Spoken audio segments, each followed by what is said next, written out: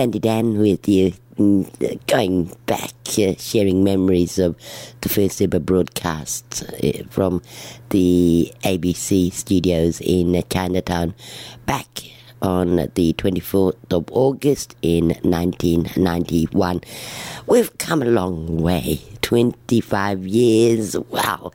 That's a fair bit of water under the bridge. And, of course, media has changed on all levels, whether it be the digital introductions or perhaps people's perception of what they have to offer. And in fact, our last guest for the morning has certainly brought her own talents to the table as our CEO for the past years. Has been a real strength, not to just staff members here, but the community in general, with the way she very much carries herself and has those connections around the Kimberley herself, and that being Jodie Bell, our CEO. Jodie, hello. Good morning, Sandy, and good morning, listeners right across Australia. It's lovely to share this final moment with you as the CEO. These days, 25 years on. Yes, I'm very proud to be here, proud to be CEO of such a great organisation, and proud to be the one that gets to do the celebrating for 25 years. Well, what sort of stories have you heard over the years?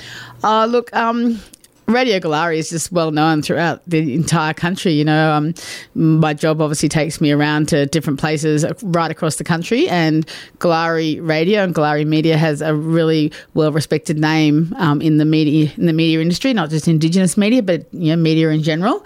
And I think we've grown that and nurtured that over the years, but it all started out obviously at that first broadcast 25 years ago, which is just unreal. In fact, you were very heavily involved with Wonki Banana Puru coming out of Fitzroy Crossing, of course, being one of your earlier residents years ago.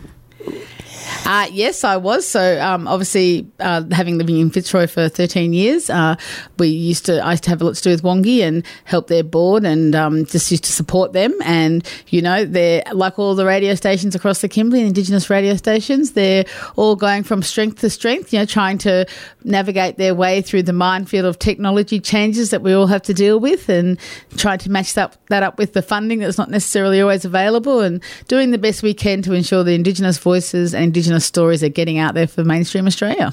Real time of change, isn't it? Oh, it is a time of change. It's technology and sort of media technology is one of the fastest changing technologies in the world at the moment. And so we think we're up to date now, and in 3 months' time we're probably going to be out of date. So it's always constantly changing, and we have to try and keep up with that the best we can within our limited resources.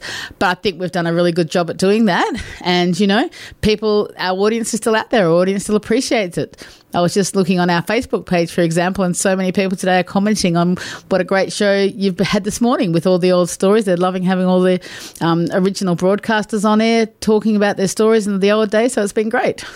Certainly is great having you here. Just to wind things up with us, Jodie.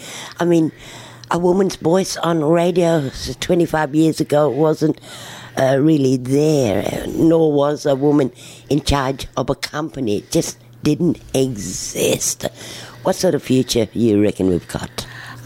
I think our future is really, really bright, actually. And I think a lot of people would say that radio is a dying media form. I don't believe that is true. You go out to any community across the Kimberley, and most people still have their radios turned on and listening to their local radio station.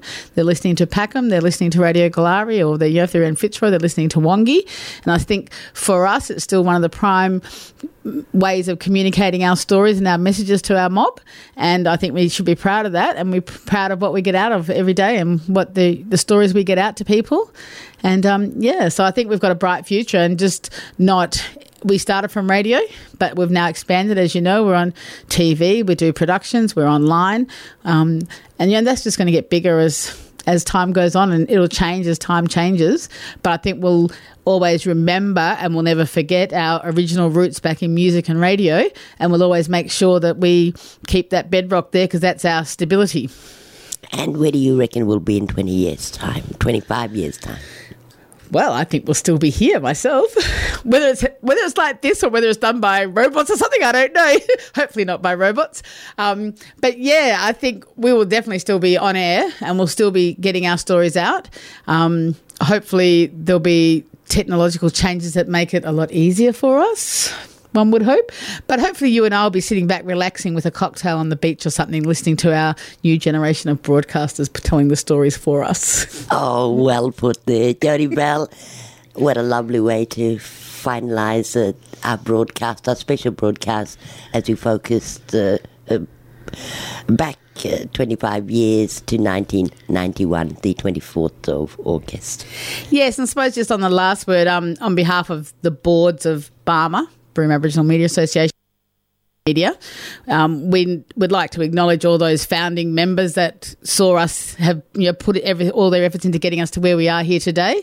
So to those original board members, the original broadcasters, the original workers, all the workers and board members that have come between them, they've all contributed and put in their little stamp to get us where we're here today. And so we will never forget all those people's contributions, and I think they need to be acknowledged. And so on behalf of our boards and myself, I'd like to thank them for all they've done to get us here today, because it's been a joint effort from us all.